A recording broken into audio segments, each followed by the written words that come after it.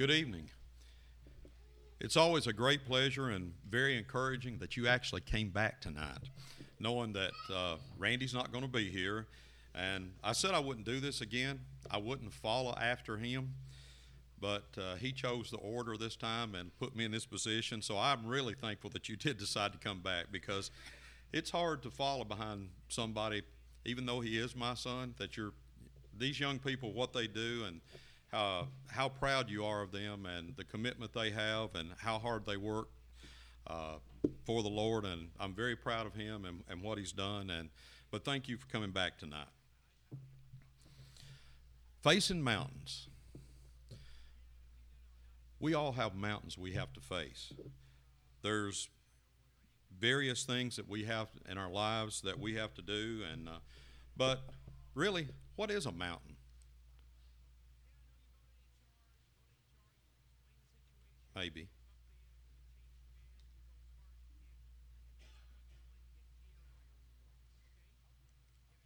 There it is.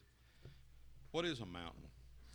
A mountain is a large landform that stretches above the surrounding land in a given area. They can be various in size and shape. They're usually very majestic, and many times they seem to just pierce the sky and stretch into heavens. They're large. You can't see through them. You can't see around them or even over them. They can be hard to climb, and many times they seem impossible to overcome. But as Cale read in Mark 11, and Jesus talked about whoever says to this mountain, "Be removed and be cast into the sea," I don't believe he was talking about the mountains that you see right here. As beautiful as that is, I don't think that's what he was really referring to. I think he's referring to obstacles and problems that we have in our everyday lives that we have to deal with. You know, some of the mountains we have to deal with as Christians are problems at work, financial problems, sicknesses, family problems, marital problems, peer pressures, and the list can just go on and on and on of things that we have to deal with. You know, but just remember what Jesus said, that we can take those mountains and we can cast them into the sea, and we can put them out of our lives so they don't hinder us from being the kind of Christian that God wants us to be. We face mountains for a reason. You know, life's a series of problem-solving opportunities.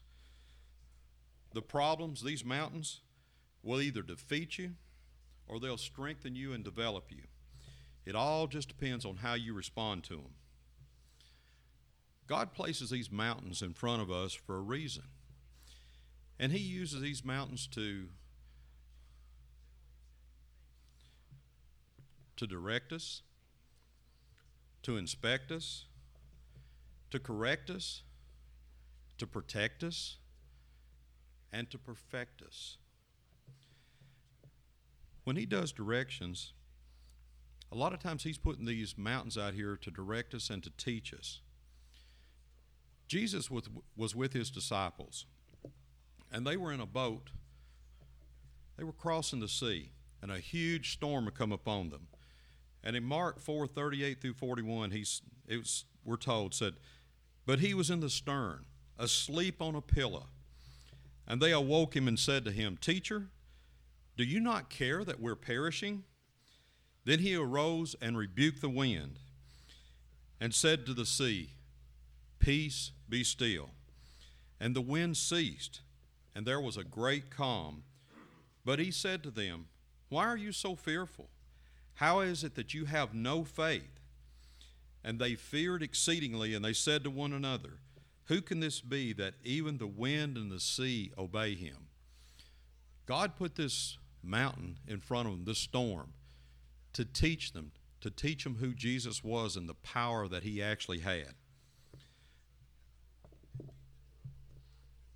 God puts mountains in front of us to inspect us. You know, amazingly, we're all just like a tea bag. If you really want to find out what's inside us, just put us in hot water, and you'll see what the person is inside them. In James 1, verses 2 and 3, "My brethren, count it all joy when you fall into various trials, knowing that testing of your faith produces patience.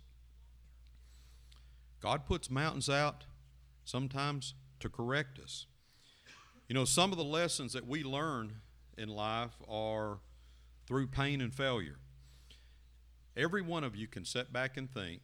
As a matter of fact, I heard it said today to my grandchildren. Your parents always told you, don't touch the stove. It's hot. It'll burn you. Those very words were said today. And you know, we learned a valuable lesson. But did we learn that lesson because they told it to us or because we were dumb enough and we touched the stove at some point and we realized how hot it was? We learned from that pain and that failure. That mountain was put in front of us to correct us. Psalms 119, 71 through 72. It is good for me that I have been afflicted, that I may learn your statutes. The law of your mouth is better to me than thousands of coins of gold and silver. And it also in Hebrews 12, 5 and 6. And you have forgotten the exhortation which speaks to you as to sons. My son, do not despise the chastening of the Lord, nor be discouraged when you're rebuked by him. For whom the Lord loves, he chastens, and scourges every son whom he receives. So many times those mountains are put in front of us to correct us, to bring us back to where we need to be. And we need to always remember to put aside all sinful behavior. In Hebrews 12:1, therefore we also, since we are surrounded by so great a cloud of witnesses, let us lay aside every weight and the sin which so easily ensnares us, and let us run with endurance the race that is set before us. You know, God also puts mountains out there to protect us. Many times those mountains may be a blessing in disguise that we just don't realize. It may be something that's preventing us from being harmed from something more serious. Genesis 50:20, but as for you, you meant evil against me, but God meant it for good, and in order to bring it about as it is in this day, to save many people alive. And in Isaiah 12:2, behold, God is my salvation. I will trust and not be afraid. For yea, the Lord is my strength and song. He has also become my salvation. The Lord also puts things out there to perfect us. You know, mountains are something that we have to face, but how we respond, and if we respond correctly, it builds character. You know, God's a lot more interested in what our character is than what our comfort is. Sometimes those mountains may not be the most comfortable thing in the world, but if it builds a character that we need, that's what God's interested in. You know, our relationship with God will depend on if we spend eternity with Him or not. Not how comfortable we are in this world. So we need to be sure that those things are put in front of us. It builds the character that God wants us to. In Romans 5:3 and 4, and not only that, but we also glory in tribulations, knowing that tribulation produces perseverance, and perseverance, character, and character, hope. We always need to remember that God is at work in our lives. We may not recognize it a lot of times or understand it, but it's much easier and more profitable for us if we'll just cooperate with Him and accept the things He puts in front of us and do what He wants us to do. In Jeremiah 3:27, behold, I am the Lord, the God of all flesh. Is there anything too hard for me? God can handle anything we put in front of Him. Let's talk about some ways that mountains have been dealt with in the past, and they're dealt with today. You turn back from them. You walk around them. You climb them. You dig through them, or you just blast them away. The children of Israel in the wilderness, they wanted to turn back. Romans 14:1 through 4. And so all the congregation lifted up their voices and cried, and the people wept that night. And all the children of Israel, they complained against Moses and Aaron, and the whole congregation said to them, if we'd only died in the land of Egypt, or if we'd died in the wilderness, why has the Lord brought us to this land to fall by the sword, that our wives and children should become victims. Would it not be better for us just to return to Egypt? So they said to one another, let us select a leader and return to Egypt. That mountain they faced in the wilderness, they just wanted to turn back and run. They didn't want to, face it and do what needed to be done. Also, they wanted to walk around it. And when you try to walk around something, most of the time it's just a lot of wasted effort. The easiest way to do is tackle it, go straight forward. And in Exodus 14:15, and the Lord said to Moses, why do you cry to me? Tell the children of Israel to go forward. Don't try to go around it. Don't try to deal with the problem. Just tell them to go forward, just like I told you. And sometimes we have to climb that mountain. And it may be difficult, and it may require a lot of effort on our part. We all know the story of David and Goliath.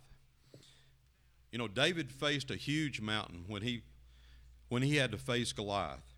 And in 1 Samuel 17, so David prevailed over the Philistine with a sling and a stone. And he struck the Philistine and he killed him.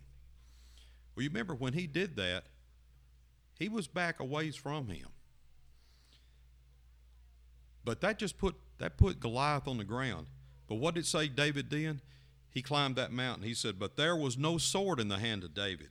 Therefore David ran and he stood over the Philistine. He took his sword, drew it out of his sheath, and he killed him and cut off his head with it. And when the Philistines saw that their champion was dead, they fled. David climbed that mountain. He killed the giant that was in front of him. And then he went straight toward that giant. He climbed it, he killed him, and he made the Philistine army run. Sometimes you just got to dig through it. The children of Israel at the Red Sea, they come to the Red Sea. They were blocked. What do? How are we going to get through? The Egyptians are coming after us. And what did God do for them? In Exodus 14, verse 21, then Moses stretched out his hand over the sea, and the Lord caused the sea to go back by a strong east wind all that night. And it made the sea into dry land, and the waters were divided. God allowed them to dig right through the Red Sea and walk across on dry land. He took care of them, but he put them straight through it. And sometimes you just blast it away. We've all heard the story of Joshua at Jericho. He blasted the mountain away. And so in Joshua 6:20, so the people shouted when the priests blew the trumpets.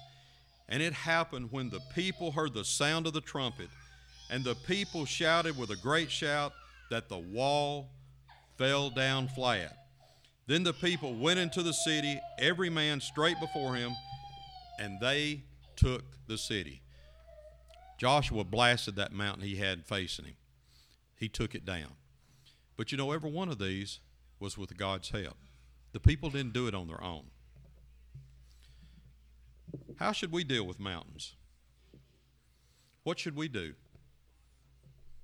Should we climb them? Should we dig through them? Should we blast them? Or should we just turn away and run? We read in Mark 11:20 through 24. We were told what to do. So Jesus answered and said to them, have faith in God. For assuredly I say to you, whoever says to this mountain, be removed and be cast into the sea, and does not doubt in his heart, but believes that those things he says will be done, he will have whatever he says. Therefore I say to you, whatever things you ask when you pray, believe that you will receive them, and you will have them. Jesus tells us exactly what we need to do to move those mountains, to move the mountains that we're facing in our life. He specifically said, have faith in God. Now we need to remember that this passage is just not about faith in general. It's about faith in God. There's a lot of people in the world that they have faith in a sense of sort of self-confidence. They have faith in men, religious leaders, both dead and alive. They have people that have faith in religious systems and human creeds or philosophical methods. But in Mark, we're not talking about generic faith. It's about faith in God. And we need to remember that the Lord's statement identified and limited the subject. You know, verse 23 in this shouldn't be taken just as a blanket promise to command the terrain to move. We have no record in the New Testament of an apostle or a gifted Christian or any believer changing the terrain, literally picking up the mountain and moving it into the sea. Nor do we have any record of a physical camel literally passing through an eye of a needle. This language is designed to create a visual picture for us. You know, as we create this picture in our minds, you know, it brings us to a point.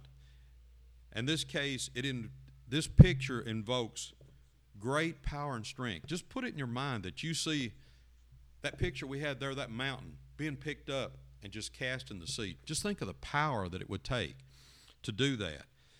And that's what God's wanting us to see, the power that's there. You know, casting this mountain into a sea it's not that specific object of the will of God that it wants, but it illustrates that unlimited power that God has. And when He works through men that believe in Him and they don't have any doubt. You know, we can face and conquer great difficulties when we put our faith in God. The challenges that we face seem like huge mountains that we just can't climb. We can't cross. But the deeply rooted, active faith in God is where our strength is. And that's what gives us the strength to confront these mountains and move them out of the way. How do we have this deeply rooted faith in God? The first thing is, the object of the faith must be God Himself. You know, we're not told to have faith, but to have faith in God. Faith to be active must have an object. Faith in itself is nothing. Only when you have faith in God do you have value. The Bible doesn't tell us to have faith in faith. You know, many times, though, when we have a problem in our life, one of the first things you hear said, I just need to increase my faith. What am I saying when I do this? Am I saying I can whip the problem? It's me. I can be the one to whip it. Am I saying that my mind and attention and heart is focused on increasing my faith? Or is it focused upon God? It has to be focused upon God. My faith is not going to move the mountains. Only the power of God can move those things forth. Faith requires knowing that object. That object's God. The more we study about God, the more we will know Him. Just a little illustration. There's a gentleman had been ice fishing his whole life in this area on this frozen lake. And he invited a friend to come with him and go ice fishing. And they were standing there, and he told his friend, said, hey, go on out on the ice. I'm getting my stuff. Just go out there, cut you a hole, and start fishing. I'll be there in a minute.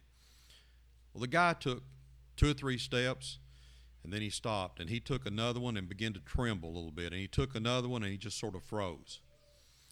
He stood there a minute. He turned and went right back to the bank. He was scared to death to be out on that ice. His buddy who invited him, he just sort of laughed, picked up his stuff, walked straight out on the ice, cut him a hole, and started fishing. You know, what was it that supported the man that actually went out on the ice? What was it supported him? Was it his faith? No, it was the ice. The ice was the object of his faith. And of the two, who had the strongest faith? The man that actually went on the ice. The one with the weak faith, he's the one who went back to the bank. What's the difference in these two? The man that actually went out there, he knew the ice. He knew it would take care of him. He knew it would support him. He didn't have to worry about it. Therefore, if we want our faith to be strong, we must know God.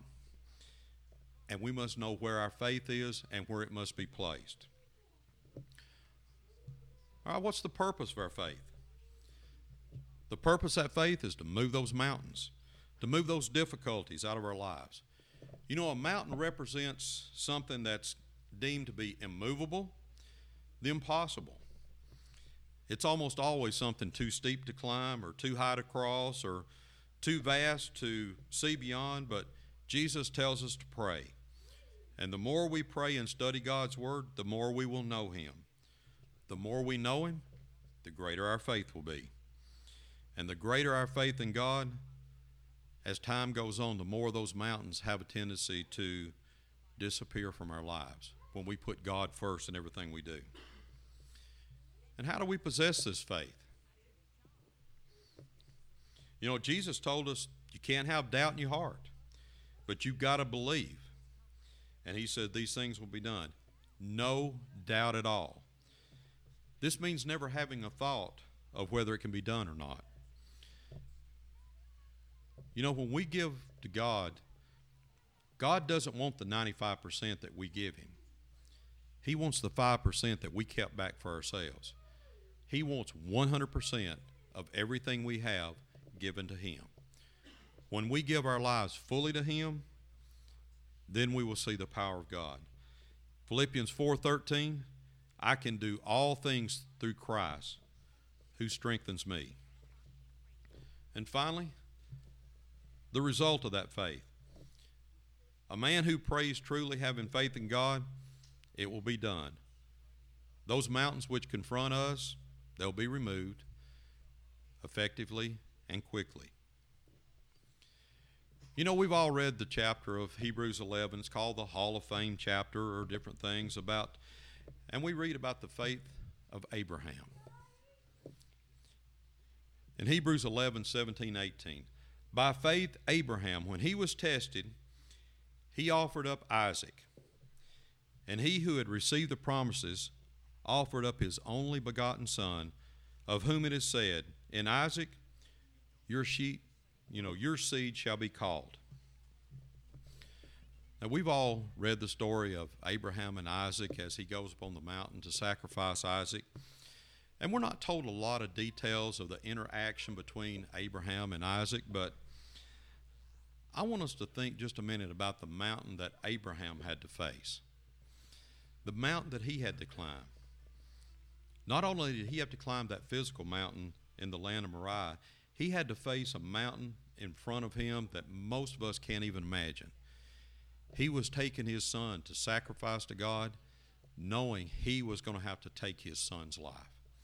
He had to take his own son's life to do what God asked him to do.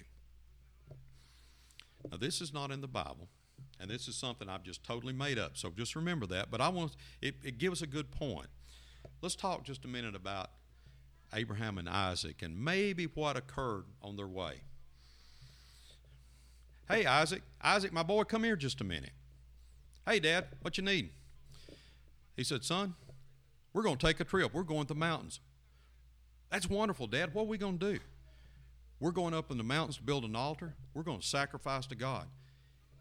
You mean I get to come with you and I get to help?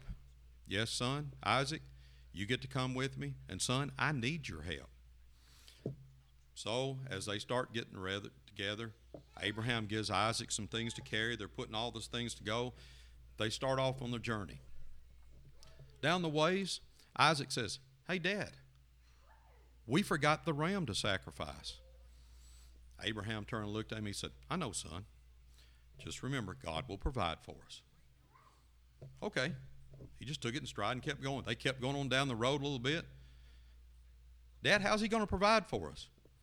Son, just trust God. Have faith in Him. He will provide for us. As they keep going and their conversations go, they finally get to the point where Abraham says, son, this is where we're going to build the altar. Great, Dad. What do I need to do? Son, go get me some stones. Go get those stones and bring them back here and let's stack them up. We're going to build this altar. So as he does, he starts bringing them back. He said, Dad, I've been looking around. I don't see any animals for us to sacrifice. He said, son, I told you. Just trust in God. He will provide. So they go on, they finally do it. They get the altar built. Now Isaac's really concerned. He said, Dad, I really don't see anything around here. And he said, son, do you trust me? He said, yeah, Dad, I trust you. He said, well, son, I want you to understand something.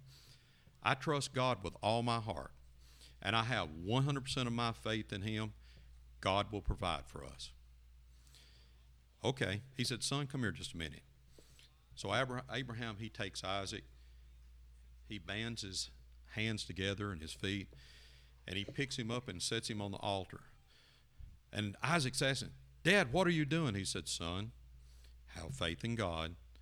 God will provide for us. And as Abraham drew that knife back to kill his only son, God stopped him. Then Abraham reached down. He picked up Isaac, set him down. He took the binding off of him. He hugged his son, and he said, son, I told you, trust God. He will provide. Look over in the bushes. There's a ram. He's hung. Son, let's go get him. Let's sacrifice to God and let's worship him. Now just think of the mountain that Abraham had to face. But he never let his faith move in any way. He kept his faith in God. But more importantly, what kind of faith did Abraham install into his son? What kind of message did he teach his son that day? He taught Isaac that no matter what it takes, whatever it takes in this world, whatever you have to do, you put your faith in God. God will provide the things we need. God will move that mountain. He will take it out of your life and provide you the things that you need. No matter how hard or how difficult it is, it's there. It requires your faith in God, not in anything else. You know, Abraham faced a mountain that I can't even hardly comprehend. Do any of you here, do you think you could do what Abraham did? Do you think you could stand there with that knife drawn back, ready to kill your only child? That you had that much faith in God? But God says if we want to move those mountains, our faith has to be in him, completely in him. It's said with no doubt. You know, only God can move those mountains and cast them into the sea. And it doesn't matter what the storm of life brings to you, God always provides a rainbow at the end. You know, true faith requires obedience on our part. It requires obedience to his word. We're told if you want to have the chance of being able to be with God, to spend all eternity with him, he tells us what to do in the Bible. Be obedient to him. Be baptized in his name for the remission of your sins. And walk a faithful life with him, putting your faith and trust in him. And you know, for those of us who have done that, maybe our faith is wandered away a little bit. We've taken some of that faith back into us and not put 100% of that faith into God. And you know, if you do, God's willing to take you back. He wants that part that you've kept to give it back to him. He wants you to give 100% of yourself to him. So tonight, if any of you have any reason, anything in your life that you need to put your faith back in God, it's up to you. The time is ready. All you have to do is walk forward and say, God, I'm yours. If there's any need you have tonight, would you please come as we stand and sing?